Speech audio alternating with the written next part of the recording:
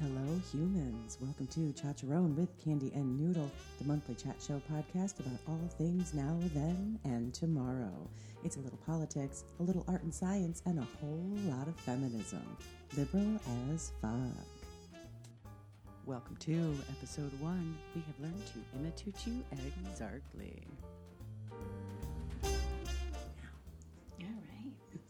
Hi guys, thank you for joining us on our first episode of Chacharon with Candy and Noodle. I'm Candy. I'm Noodle. Hello. Hi. What was it that we said last time? Something about... Hello, humans? Hello, humans. It was Hello, humans. Sending our stuff to the universe. We are very important people. It was the signal will not be stopped. You can't stop the signal. That's yes. Right. You can't. Take away all of my nerd cred. No, you'll get it back. You'll get it back. We got plenty of time. This is our first episode. We did record a little bit of an intro recently, but that didn't quite work out. Turns out we talked too much. Turns out, shrug.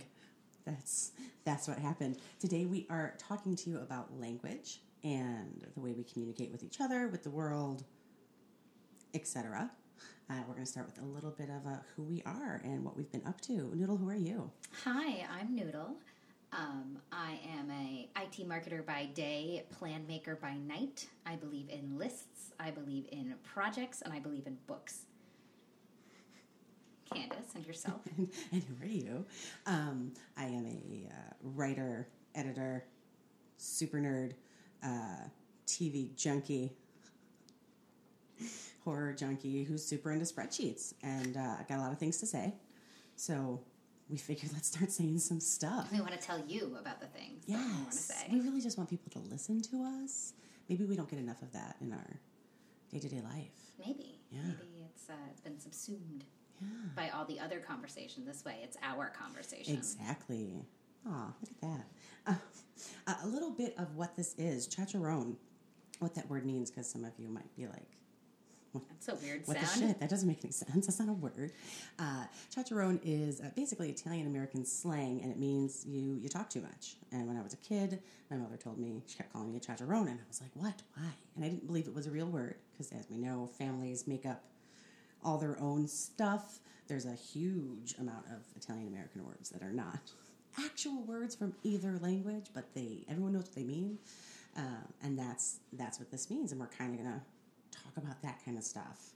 Before we do that, we're going to start with segment 1, which is the first of 3 segments we'll bring you with every episode. And this one is What You Readin', Noodle. All right. I'm a avid reader. I average about 120 books a year. I'm really pushing to meet my goal this year. What I am reading right now is Between the World and Me by Ta-Nehisi Coates, and it is amazing. I'm a little bit late on this one. It came out a year and a half ago, maybe even 2 years ago. But I finally got into it because I'm trying to expand my reading from just reading white male fiction. So it's a stream of consciousness story that Ta-Nehisi is addressing to his 11, 12-year-old son about his upbringing being African-American in America, and the anger and the frustrations and the situation that he's been exposed to and how he wants it to be better for his son. And he talks a lot about code switching and language there, and which will segue really nicely into what we talk about later today. But this is a must-read book for anyone who has any empathy at all and wants to understand what this entire segment of America feels and why the Black Lives Matter movement is so important, and that idea of us and them. And this really tells the story of essentially how the other half lives, and it's wonderful and it's upsetting, and I felt horrible through most of it and really uncomfortable in my skin and really empathetic towards, oh my God, I feel this way in the 12 hours I'm reading this book, and that anger is all the time, and it's heartbreaking, and everybody should read this. Nod. There was an emphatic Right. nod at the end of that. And I'm done. Yes, that is what it is. That sounds super interesting. I definitely borrow books from Noodle. Or we thrust them upon each other. Either way, there's a lot of book sharing going on in our circle of people, and I'm super excited to read that one. And I'm super excited that thanks to things like this, the ability to distribute content in such a way that it's available to everybody, there are more people talking about books that certain communities might not hear about. Books, movies, TV, whatever it might be. And we're kind of learning there's a lot more out there than we realize. And everyone is stepping out, or should be stepping out, of their typical absorption. Yep. Read outside your genre.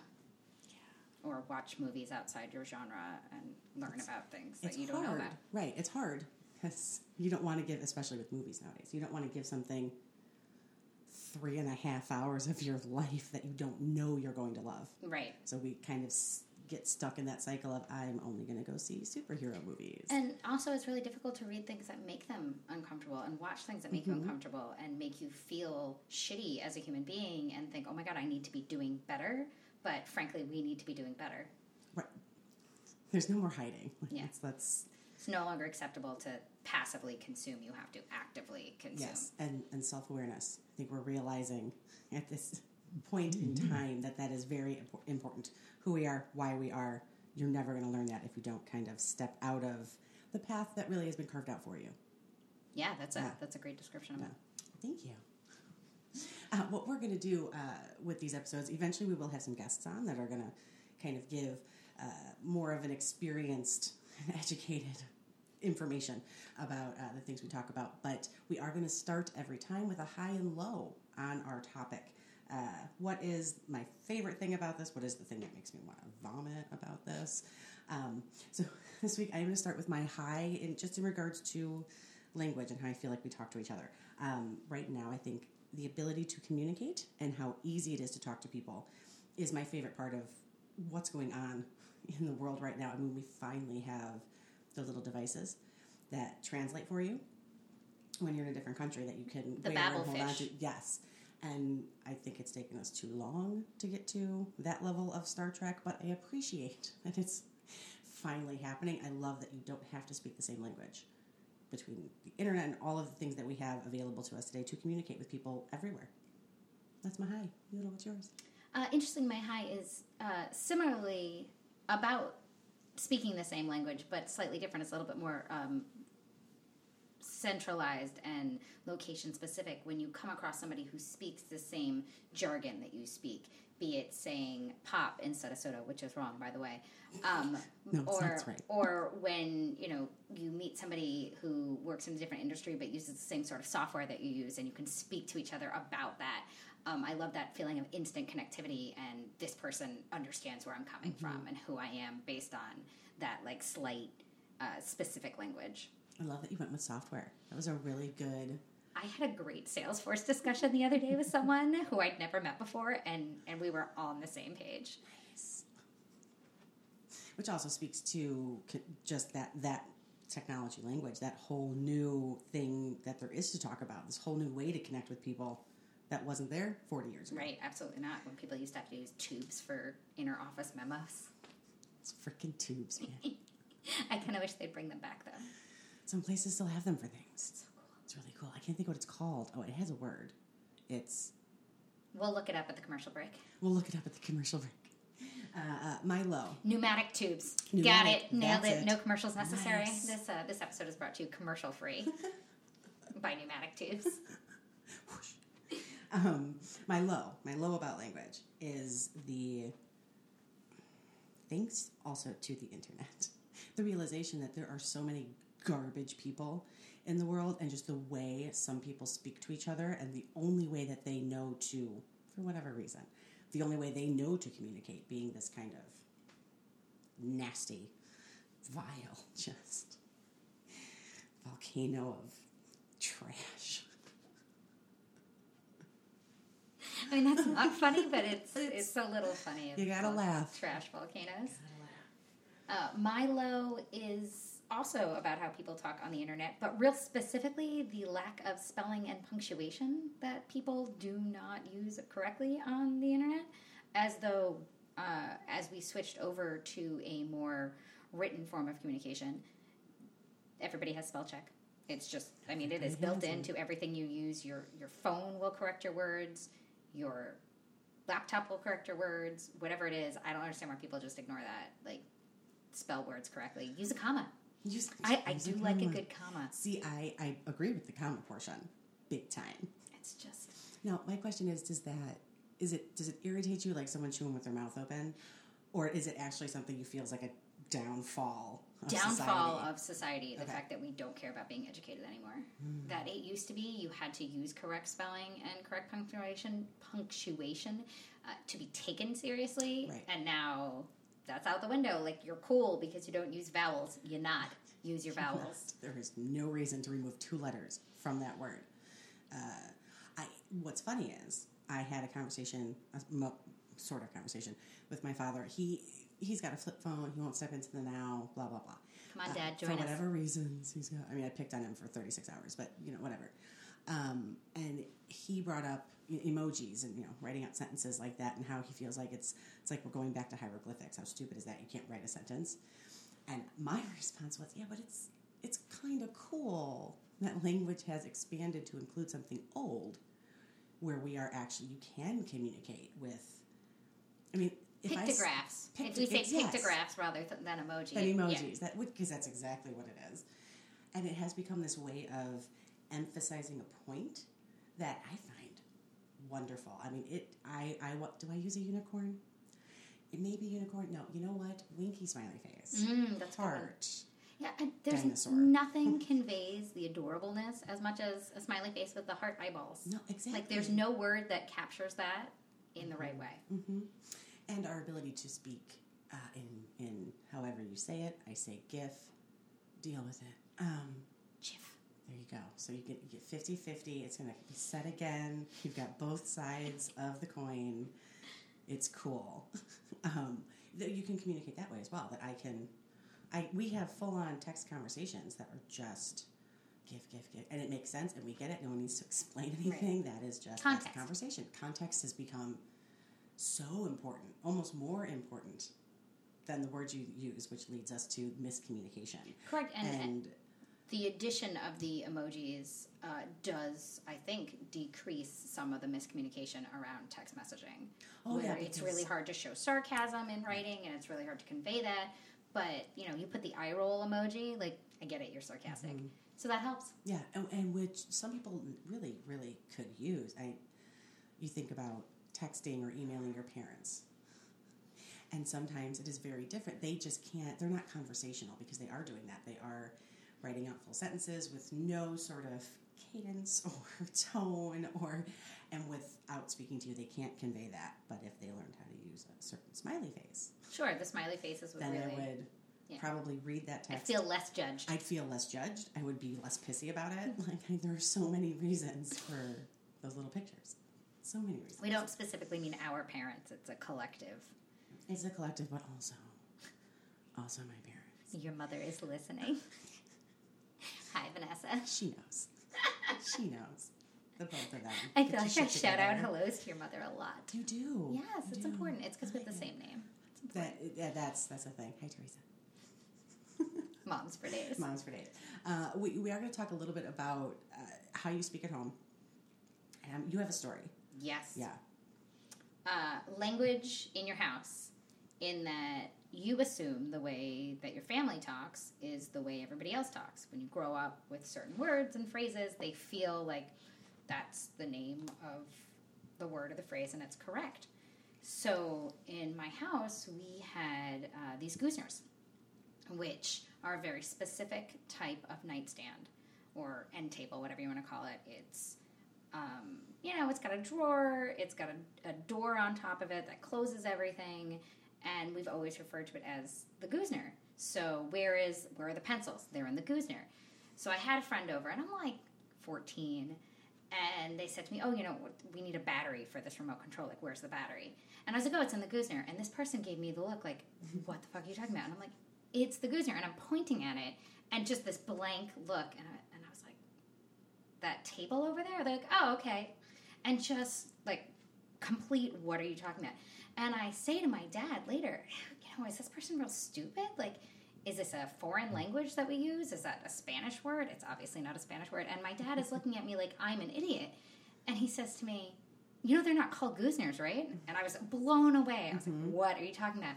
We've always called it a Goosener. We have multiple Gooseners throughout the house, and they're all called Gooseners. And he said, yeah, we got those from Sally Goosener, and so we refer to them as Gooseners. And I was like, oh my God, this changes my entire worldview. Everything falls apart. Also, way to lie, Dad.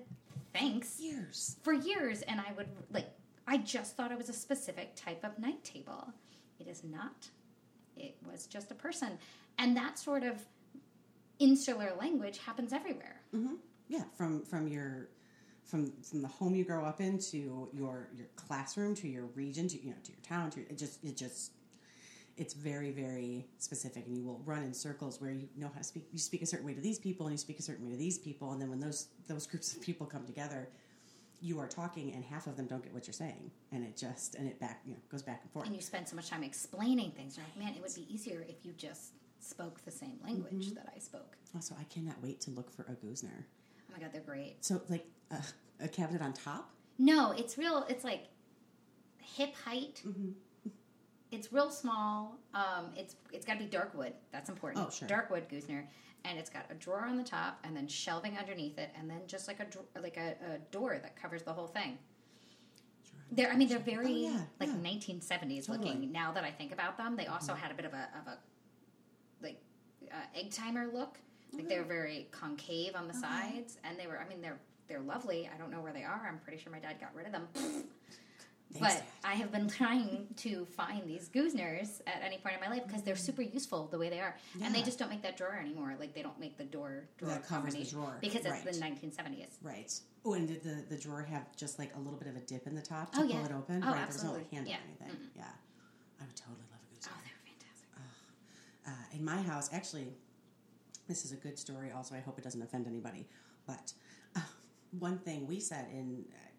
again, Italian from the suburbs of Chicago. So it's very community-centric. I grew up in a town that was primarily Italian. My family, of course, huge. So that was, in my most impressionable years, that was the conversation that was around me all the time.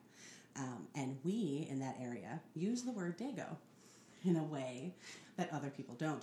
And the first time Noodle and I had a conversation where I said Dago, she was shocked. Horrified. So, did she just drop... totally casual with the conversation, this horrible... No, I didn't.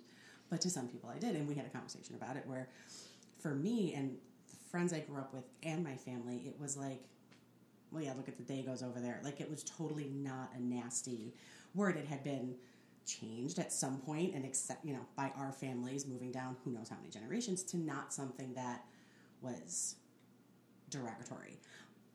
But to your ears... I was shocked because in the Northeast we say Goomba, which is adorable sounding. Which is adorable. But probably started with the same sort of connotations. Right. But as the language evolves and you speak to the same people and you interact with the same people, everybody understands what that word means. Right, and you do have to be aware enough to know that there is a very regional thing when it comes to words that can be extremely offensive. And it's not necessarily a matter of anyone is... less educated about it, or anyone is. It's just that you grow up hearing that, and it's used in a certain way, and that's the way you use it. Context. Very, very important with the context. We also say dude in my family, and as you know, I say dude all the time. I call everybody dude. And at one point, there was someone in my life who was like, when I referred to him as, hey, dude, oh, dude. And there's so many ways. He was like, don't call me dude. What is this dude? I had to think about it for a second. I was like, but you will hear dude shouted in a house of my family where there's 10 people in there just for the entire time you were there. High-pitched, low-pitched, angry, sad, trying to get your attention. You drop something. Dude! Just constant. And it never occurred to me that someone else might see that as, disrespectful. Right, not emotionally invested. Right. It's like that dude over there. Exactly. As opposed to just language. Mm-hmm. And it's interesting to take the family conversation out into the public. Mm-hmm. And there are certain cadences that you use with your parents, and there's certain shorthand that you use with your parents, and then you try and use that with other people, and they just... It doesn't connect in the same way. Right. People just miss it. And they are using their own language that they grew up with using with their parents. I was coughing one time eating dinner, and my friend Stephanie, who is definitely listening, hey Steph, said to me, you put your hands over your head and you say, daddy, daddy, daddy, so this way your daddy knows you're okay. And I was like, what are you talking about? And she said, well, that's how people know you're not choking, because you can talk. And I was like, that's not a universal thing. And she was equally surprised by this. And she's like, I thought that's just what you did. That's something she did with her family. Nobody else does that. That's funny. And she was concerned that I wasn't actively saying daddy, daddy, daddy. That's weird. But I was okay. Like, I wasn't choking. Everything was fine. It turned out. Worked out fine. Yeah, that's interesting. And to other people, I feel like in my family, if I threw my arms up in the air when I was coughing or something, that the immediate response to that would be, she needs help. Yes. She's trying to get something down. Go like you're drowning and your hands are up. Right. Interesting. Context. Yeah. I'm trying to think of other, I'm sure there's a million things. There are some that I will not say on the air when it comes to families and things they say at home, because you know what?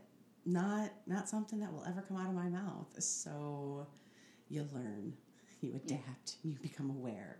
And it's also interesting how generationally the language has changed as well, that our parents and our grandparents have had to change their house language to their outside language. Mm-hmm. And how everybody's understanding of what is and is not acceptable in public behavior has definitely changed.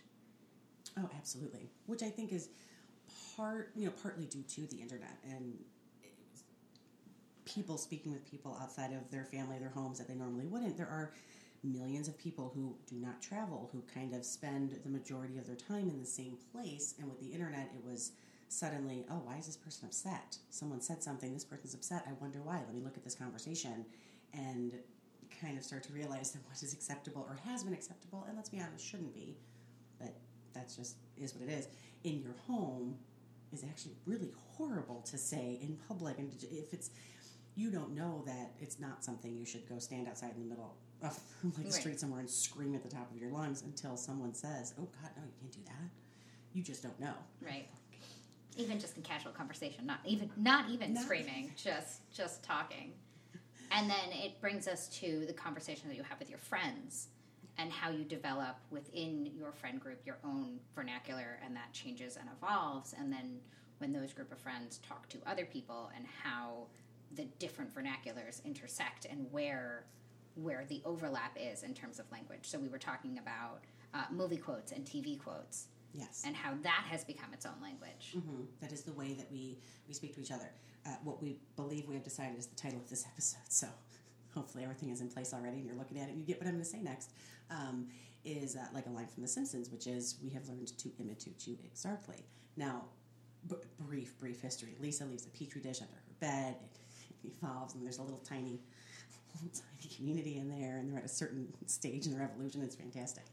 And he says to her, we have learned to imitate you exactly. Now, Jess and I, my friend Jess, what's up, dude? We'll have a conversation, and she will say something like, I keep trying to teach this person how to do this thing, and it's not working, and she doesn't understand it. I'm freaking out about it, and my only response will be, we have learned to imitate you exactly, and that's it. That's the conversation. She gets it. I get it. It's kind of funny. Maybe she's a little less stressed now, and there's no explanation to it. That is just the way you speak to each other. And in our group, it really was like Austin Powers, Billy Madison, like that kind of era of speaking that is somehow worked its way into everything we say and how we talk to each other. I mean, things that are 20 years old, that's the way we spoke to each other. We still speak to each other that way. And can you imagine being the writer who coined the phrase that's then become part of the vernacular for an entire generation? That's so weird. I mean, in this case, I guess, well done, Adam Sandler, Mike Myers, but like how cool, and let's all try and be that guy who says that one phrase that suddenly becomes part of the zeitgeist. So let's work on that. Right. So what's our catchphrase going to be? Like, we'll get there. I think it's just got to evolve naturally. Yeah. And it is funny because you will, and because that's the way you speak, you get into a new group of friends, a new group of people, and you respond with one of those quotes that means nothing to those people. And then crickets. Total crickets. So not only do you then have to explain yourself, but you also feel like an ass. And then you tell one of the other friends, oh my God, so I said this to somebody, to so-and-so, and they didn't get it. And you're both like, but that's so funny. And so language gives you the ability to both connect and disconnect. Absolutely. By accident, it really can pigeonhole you very specifically, unless you decide to come out of your pigeonhole, spread your wings, and, you know, put pigeon droppings on everybody else, and then they all speak your same language. Which is a thing that happens when you start spending time with people. You do start to speak in each other's vernacular, and you say the things that they say, and you pick up that cadence, which we were talking about with accents. Yes, that if you're around somebody with a really thick Southern accent, you start to drawl it out a little bit, and then you're like, oh, I hope this person doesn't think I'm making fun of them, because really it's just addictive and fun, and I'm enjoying it.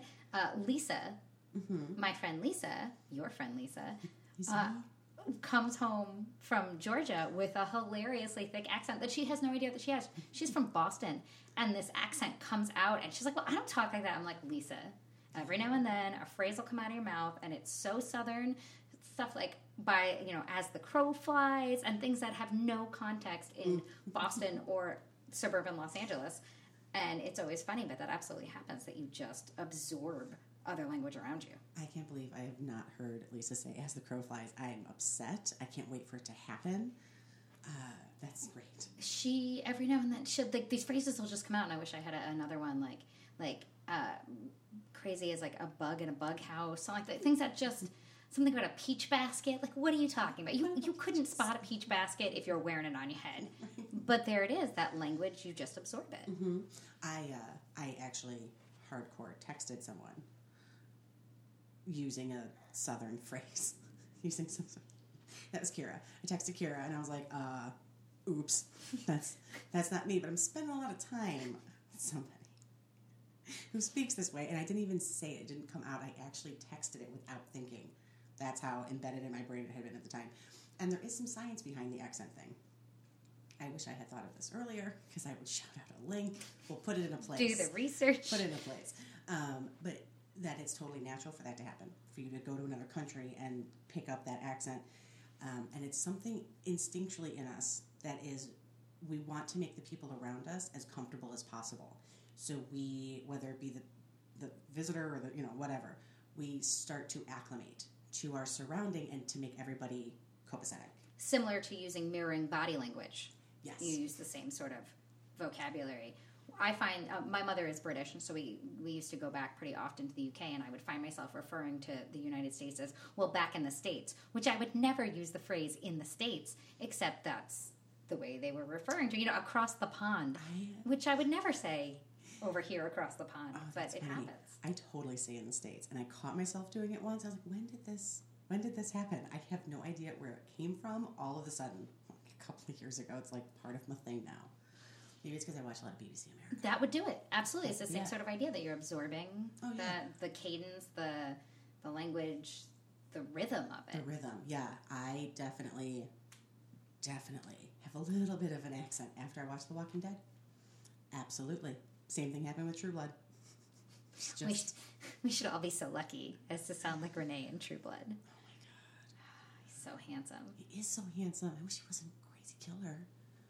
I mean, you can't have it all, right? You can't. You know what? There's sacrifices we're willing to make.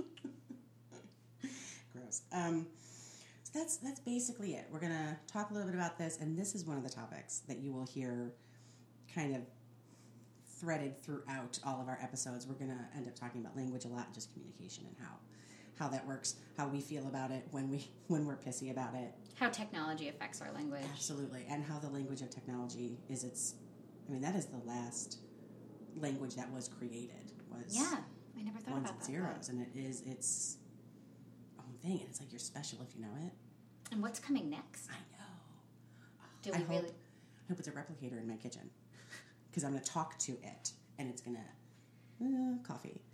Like that's what I'm hoping. And here's where a disconnect is, because I think a replicator, I'm like, you're going to have holograms? Like, what does that mean? But that's a reference I'm not getting. Right, different technology, but also something I want in my home. Why don't I have a holodeck? I don't understand. It's 2017. This is ridiculous. I mean, they say that video imaging and conference calls are sort of the same thing, but it's not. It's not. I want to be little and blue and fuzzy. Right. No, exactly. And of course, now I'm going to get someone telling me that I'm wrong. There is possibly a connection in the technology between the replicator and the holograms and the holographic displays. I couldn't. If I'm wrong, I don't want that to be out there. I have no idea, so I'm going to believe you if you tell me. We've strayed from our talk tight, by which the is way. funny. Actually, I said anyway, and I hate that word. I can't stand. That's interesting because I almost never use it, and I do not like it as. If I see it in dialogue, if I go to write it, when I read it in a book, because I feel like people don't talk that way, but I just talk that way. I think they use it as a. Anyway, Right. let's change the conversation. Right. There's a Friends reference about that, where Phoebe has said something absurd and off the wall, and Chandler turns to Rachel because they're just meeting Rachel in this universe for the first time, and he goes, "The word you're looking for is anyway," and then changes the conversation. But Yeah. we're this is our conversation. We're not changing it. Right. Well, and like when someone's doing some, obnoxious monologue and something, and in the middle of it, because they're told a little story, then they say, anyway, so, and then we did this. I just feel like that's not real life. But maybe I'm wrong. I think we're going to have to start watching people. Totally. Yeah, I want to know. Listening in. Maybe I think it's real life just because I see it on TV all the time. Kind of a overheard LA right. vibe, but overheard and judging you in LA. Here we are. Write that down. No idea is too small or weird or ridiculous. There's a lot of Post-its all over the house that have scraps of ideas and sometimes bad drawings on them. Yeah, but I understand your drawing. Yes. Because we talked about it. Context. Context. People say content is king. In this particular instance, context is king. Wow, we really did veer for a while there. How much time was that? I don't know. Oh, no, we're doing good. We're doing good. Okay. Thanks for sticking through our first episode. I am going to bring you next. Actually, I'm not bringing this to you. Noodle is. We have another segment that is something we will do every episode, and that is Noodle's Political Minute. Yes, I am pretty politically active. I'd like to think of myself as part of the Resist movement. I am very active in the Indivisibles of Sherman Oaks organization, and there's always something going on. There's always something to protest. There's always something to rally against. There's always something to sign. There's always somebody to tweet at. Right now, it's net neutrality.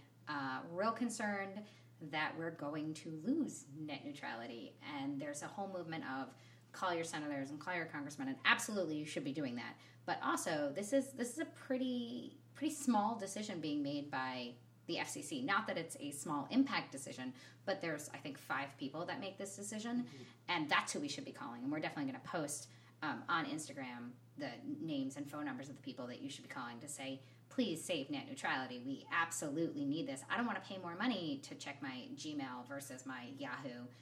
I don't want to pay more money to look at Facebook. In Portugal, there's been a couple of posts about this that show what the packages look like, similar to how cable is broken out. And that's not good, guys. Like, the idea of having companies having control over what you're able to see and being able to charge you more money to look at their competitors is really bad for all of us. It will smother competition completely, and frankly, it's just going to bleed out your money. In a world where people are cutting cords and not relying on cable so much, it just seems like another way to curtail what we can and cannot see, and it's a big problem. So we'll post the phone numbers, call, and say, save our net neutrality, and I'd like to be able to look at the internet for free, right? And as much as, you're paying for cable, paying for the internet to be there, but frankly, we created it, and why should you, the company, be in charge of deciding what we can see? Absolutely. That is true. We did create it. The consumer created the internet. And we support it. We support it actively. We are the ones using it. Like, don't boss me. Don't boss me. The other piece that I do want to call out is coming up in January is the second Women's March, and I'm pretty sure it's just a straight impeach march. Come out. Everybody needs to be on the streets. We've been small time marching, but we haven't had another really big movement in the way the first Women's March was so enormous and covered so many different countries. And I think we saw the other day that it was the biggest protest that's ever happened in the history of the world. Yeah. And frankly, let's get back on the streets and let's do it again. Impeach Trump. I think that's January 20th, and I'll mention this a number of times, but I want to see you on the streets.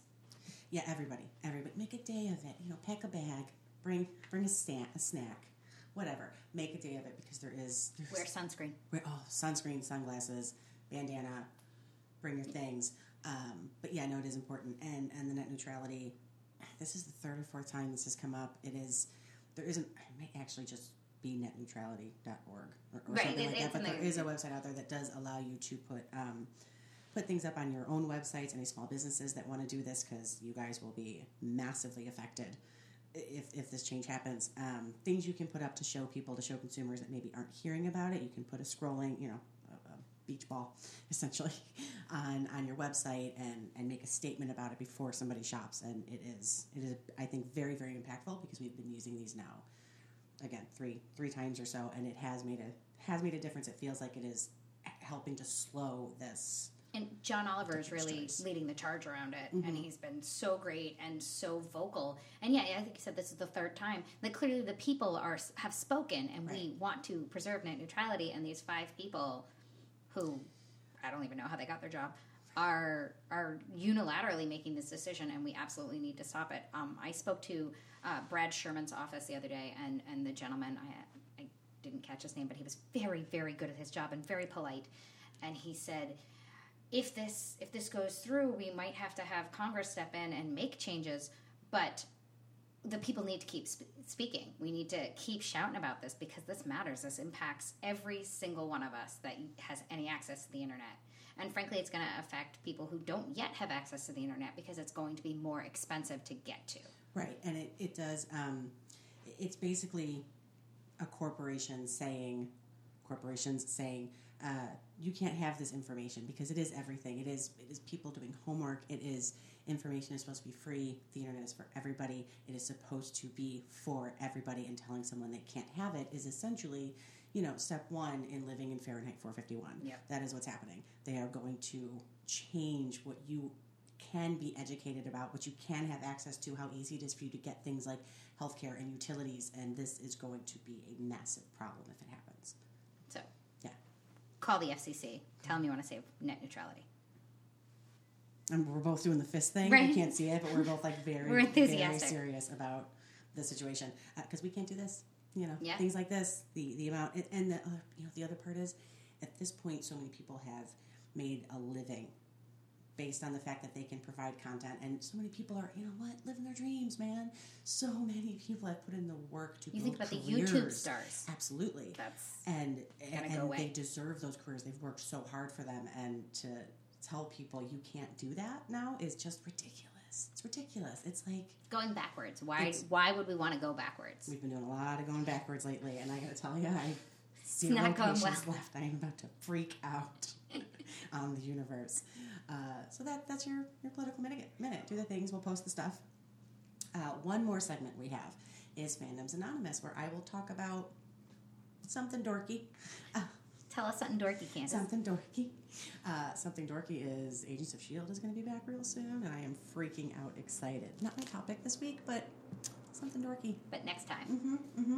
I hope typically this is not so heavy, but it is something about fandoms in general. If you have heard recently about Finn Wolfhard, who plays Mike on Stranger Things, basically he did not stop to speak to people outside of a hotel at some function, and he was kind of destroyed by it. Like, people came out online and were saying how horrible and disrespectful and rude, and how dare he act like that, and where are the parents and the managers telling these kids how to act. And how old is he? 14? So he's just a kid. He's a kid. He is absolutely a child.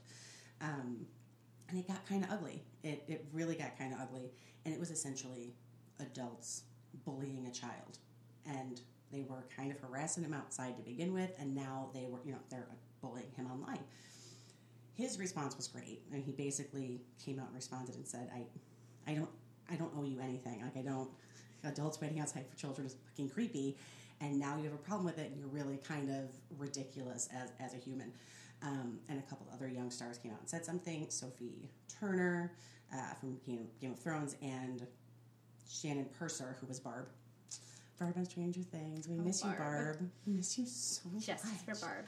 Justice for Barb. And they're, in that same generation of celebrities and actors, and they came out and said some wonderful things as well. But essentially, this is the dark side of fandoms, which is this feeling that we own something. We own the property. We own the story. We own the people that portray, and they owe us something for watching what they're putting out there, and that is bullshit. It's creepy. It's something that needs to stop.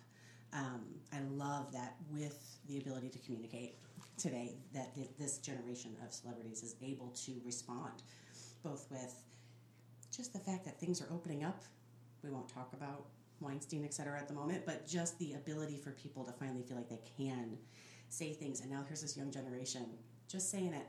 They're just, no one is telling that, no one can stop them. No one is saying, don't say that, it's not nice, don't make a storm. They're saying it, and they're being very vocal about this really uncomfortable part of society. And it's that weird dichotomy because of the direct communication around the internet through Instagram, Twitter, Facebook, etc. You really can talk directly to your celebrities, and the celebrities sometimes talk directly back to you, and so it feels much more accessible, but it doesn't change the fact that they're still people. Exactly. They're not the character that they represent. They're not a cartoon. They're not a one-dimensional. They're humans, and they have feelings outside of what it is that they're showing in the show. Yeah, that's a job. It's a job. And it gets to the point where, as people who are just in these giant fandoms, I'm just going to name some of the ones that I tend to fall into: Supernatural, X-Files, just these huge communities. It's wonderful, and what's available now is wonderful. We've got Tumblr and Instagram and ways to communicate with each other that, bringing each other together over this one thing, and it's super cool. And I talked about this on another podcast, but I remember the very beginnings of the internet and X-Files forums. It was a huge deal. X-Files was very much at the beginning of chat rooms and that kind of conversing with each other. And it's amazing, and it's awesome, and you can talk to somebody across the world about this thing that you guys just so happen to have in common, and it's amazing. But we've gone a little too far, and it's actually scary to see that this is sanctioned bullying, and that does lead into the paparazzi, which we've talked about, and just the ability to treat somebody a way that another citizen legally cannot be treated. I mean, it is essentially sanctioned stalking and harassment and all of these things, and now it's gotten so far that fandoms have taken it to this point where you are aggressively coming after a child for no reason. And I'd like to see that go away. Who is providing you with something that you love. You love, right. Who is part of a world that you care about. And would you talk to a person that you love in your real life in that same way? Exactly. It's this feeling of you're an inanimate object. You're a thing. I own you. You're on my shirt. I own you. You're mine. And I don't like it. I'd like to see the fandom community be a little less fucking creepy and gross. That would be stellar.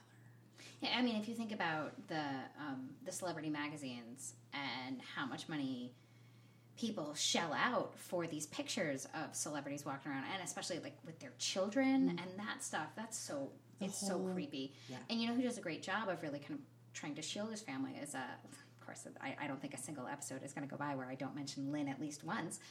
Lin-Manuel Miranda always covers his son's face. And recently during the Thanksgiving Day parade, he tweeted out, "If you see me with my family, could you please, and you take a picture, could you please blur out my kid's face?" Because he didn't ask for this. Right.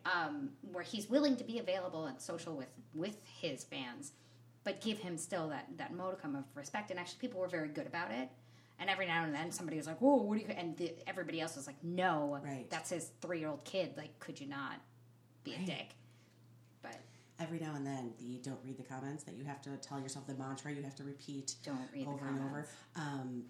When you do it, it works out. Every now and then, you read the comments, and it's like faith in humanity restored. Look at all these people like on the right side of something. It's unbelievable. The whole paparazzi situation makes me very uncomfortable and disgusted by the way we've built this machine into society, and there's so much money behind it now that it's, how does that ever go away? There's no laws on their side, and this ability to look at someone and just decide, like we said, you're mine, which means my opinions matter. I can tell you how to live your life. I can buy the magazine, and now I feel like I know you, so my judgment of the way you do things is appropriate, and I can tell Pink not to cook with her kid in the thing by the stove, and I can do, like, I own you. I deserve to tell you these things, and it's just real gross. And Michael Jackson did that, and because he's Michael Jackson, because we believe we own these people, and to some people he was so bizarre, to begin with, when he covered his kids in masks every time they went out. It was, there's Michael Jackson being weird, when really he was just desperately trying to protect his children. I never thought about that because, he That's was why really he the did that. first one. Mhm. And there was the whole blanket situation. Everybody thought it was horrifying. But, he was trying to let his kids grow up in a Right.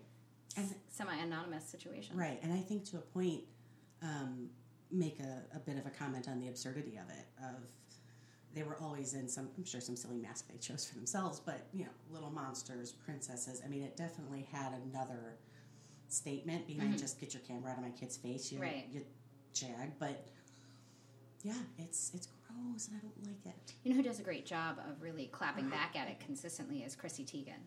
I love her. She is not taking anybody's shit ever. No, she is a gift. Yeah. She's a star that fell to the earth, and she's here for all of us. And continues to shine.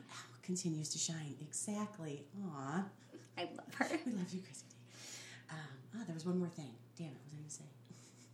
Typical conversation. That's what this is now. We're not recording. This is just Candy trying to remember what she was Just going chatting. to say. Just chit-chat. There is... This I'm going to say. This is my call to arms. Stop buying those magazines. Stop buying... Oh my God, we're not important enough for anybody to care. Us Weekly, People Magazine. Stop going to blogs that continue to repost obvious paparazzi photos that were taken not by choice. Yeah, where they look uncomfortable. And all of the Tumblr and accounts. bad.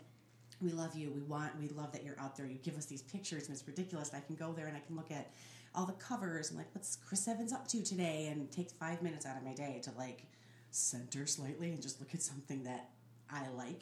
But you guys stop reposting those pictures. You're feeding the machine. We are all feeding the machine. Stop it. That's the only way it's going to stop. Agree. Cool. If there's no money in it, it goes away. That's it, because that's Speak with all your wallet. that matters. Speak with your wallet. Language. Look at us. Look at us bringing that full circle. Speaking of speaking with your wallets, can we talk about the shirts that we're wearing? Let's talk about our shirts. So, Candy and I are both wearing the You Can Pee Next to Me shirts, which were part of an Omaze campaign to bring awareness to trans rights to use whatever bathroom they'd like. So, we'll post a picture of these great shirts. And I don't know if the campaign is still going on, but I just think it's important that you use your dollars to support the things that matter to you, especially as we're approaching the holiday season and there's a lot of consumerism, because you can still consume conscientiously. Absolutely. And I think the campaign started, because this was one, Omaze runs campaigns, and usually they end. Some of them are so well received that they continue to run and give money to the charity that supports whatever the thing is for as long as possible. I think these started with a Texas-specific situation. Yes. That was about the laws in the bathrooms, and it is still running. I believe it's still running. Oh, great. No, I'm sorry. Take it back. This campaign is closed. But We check got out. shirts. We got shirts. Our shirts are awesome. We feel very, very good about them. I can't wait to wear it home for a holiday. I can't wait to add it to my rotation of let me put my agenda all up over your table. How is everybody's Thanksgiving conversations with their families? Hopefully stress free. Hopefully stress-free, yeah. My dad said Trump once. Wasn't even like we were having a conversation about Trump, but somehow it came up. And I said, okay, I'm going to need a glass of wine. That's the time. Okay, that's... It's wine o'clock at Trump time. I will have this conversation, but I need a glass of wine. I don't even know what the conversation was going to be. I just knew that was the point to break. Check out Omaze, though. If you haven't seen it before, they run these campaigns all the time. The money goes to whatever charity it was, t-shirt, whatever was designed for, and they're pretty cool. And I think if you create an account, like most things out there, it will kind of learn what you're interested in, and then it will start filtering you, hey, you might be interested in this campaign as well, which these are the only emails and things that I don't mind. If I sign a petition, if I'm at moveon.org, or if I, Omaze, whatever it might be, go ahead, take my data, send me things that I might be interested in, because it's hard sometimes to know. It's hard. We all got a lot going on. Yep.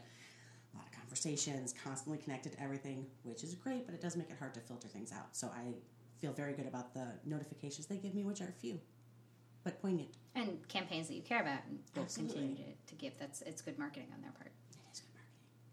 Good for that. Sip break. I'm going to stay lubricated. No, seriously. I'm so thirsty all the time. I'm very warm. That's why, because I'm naturally warm. So that is it. That is typically what our episodes are going to be like. Again, we might have a guest. You will hear lots of things about language. You said that'll probably come up again. American culture is something that's gonna come up. Art, politics, history, feminism, science. Nerd stuff. Books. So TV, many books. movies, comic books. Yes, comic books. We haven't said anything about comic books No, yet. we haven't. Shocked. We will, though. Absolutely We'll get shocked. I think that's it. Do you have any final thoughts, any last minute things you want to share? And where can we find you? Right. So you can find me on Twitter at NessieNoodle13. You can find me on Instagram at Noodling Around. I post a lot of pictures of the books that I'm reading and my cat, which is important. I have two. They hate each other. It's a good time. But and Twitter is really where most of my politics are. I am mostly yelling at Trump as much as possible under the hashtag of leadership. So as a reminder that he is not doing a good job in leadership. So you can find me on all the internets. All the internets. So many internets. You can find me pretty much everywhere at Candy Presents. That's Candy with an I. Instagram, Twitter, possibly Pinterest. What's up, Pinterest? I have a pretty solid Pinterest game. Give me a follow. Let's share ideas. I think we have a Chacharon board, right? We have a board that's an aesthetic, Yeah. a little bit. You can see what we're We into. could do a thing for that, yeah. Well, maybe I'll post that too. That's a great idea. That is a great idea. Look at us. God, we're so good. Churning out the stuff. We have a couple of shout-outs. What would we like to promote coming up? I'd like to shout out Dungeon Master. I am the business producer for a show called Dungeon Master, which is a live-action improv theater event. If you're into Dungeons and Dragons, if you're into fantasy, if you like improv, if you live in Los Angeles, it's a great show. We're starting our writers meeting for the next season, so we'll have a show in January. I'm sure I'll talk about that more, but you can find Dungeon Master at Dungeon Master Cast and Dungeon Master LA on all of the internets, and come down to the Vortex in downtown LA and check us out. I love how badass that sounds. Come down to the Vortex. Right? And you know what? That venue lives up to the name. It does. It really does. We actually kind of talked about Amaze already. That was one thing we were gonna talk about. But I do have Mulder It's Us, an X-Files podcast, which I ran with Jennifer, Jenny Be Creative, at the beginning of this year. Season 11 is coming out. It starts in January, so that will start up again. And there's more episodes this season. There are 10 episodes of the X-Files. So we will do an episode per episode. And it's a pretty good time. You can catch season 1 of Mulder It's Us, an X-Files podcast is on iTunes. And I'm real stoked about more X-Files. I feel like I need to watch X-Files based on how excited you just got from saying that. It's just so close like you just now. lit up. It's like I knew it was coming in 2018, and then it's like January 3rd, and I'm freaking out excited. And the last one we wanted to say is 2 weeks ago, we were on the all-time top 10 together doing feminist anthems. So we will post the link to that as well if you want to hear us talk about music, which we haven't talked about at all Also in this a shock. podcast. Yeah. We have a lot of opinions about feminist anthems and what makes a feminist anthem, and not just breakup songs, but like pro-women. I say coalition building a lot. Give it a listen. It's a great show. Thanks to Ben Eisen and All Time Top 10 for having us. Yeah, that was super fun. It was super fun. And the episode is up now. There's a link on our Instagram somewhere in there if you go back. We will post another one. Yeah. And it was super fun. And also, that was a spreadsheet love extravaganza. fest. Oh my God, we are for real organized. Thank you guys so much for listening. I hope you check us out for episode 2, and we will see you soon. Thank you. Bye. I lost that. Too many softwares. Too many programs. And we're out.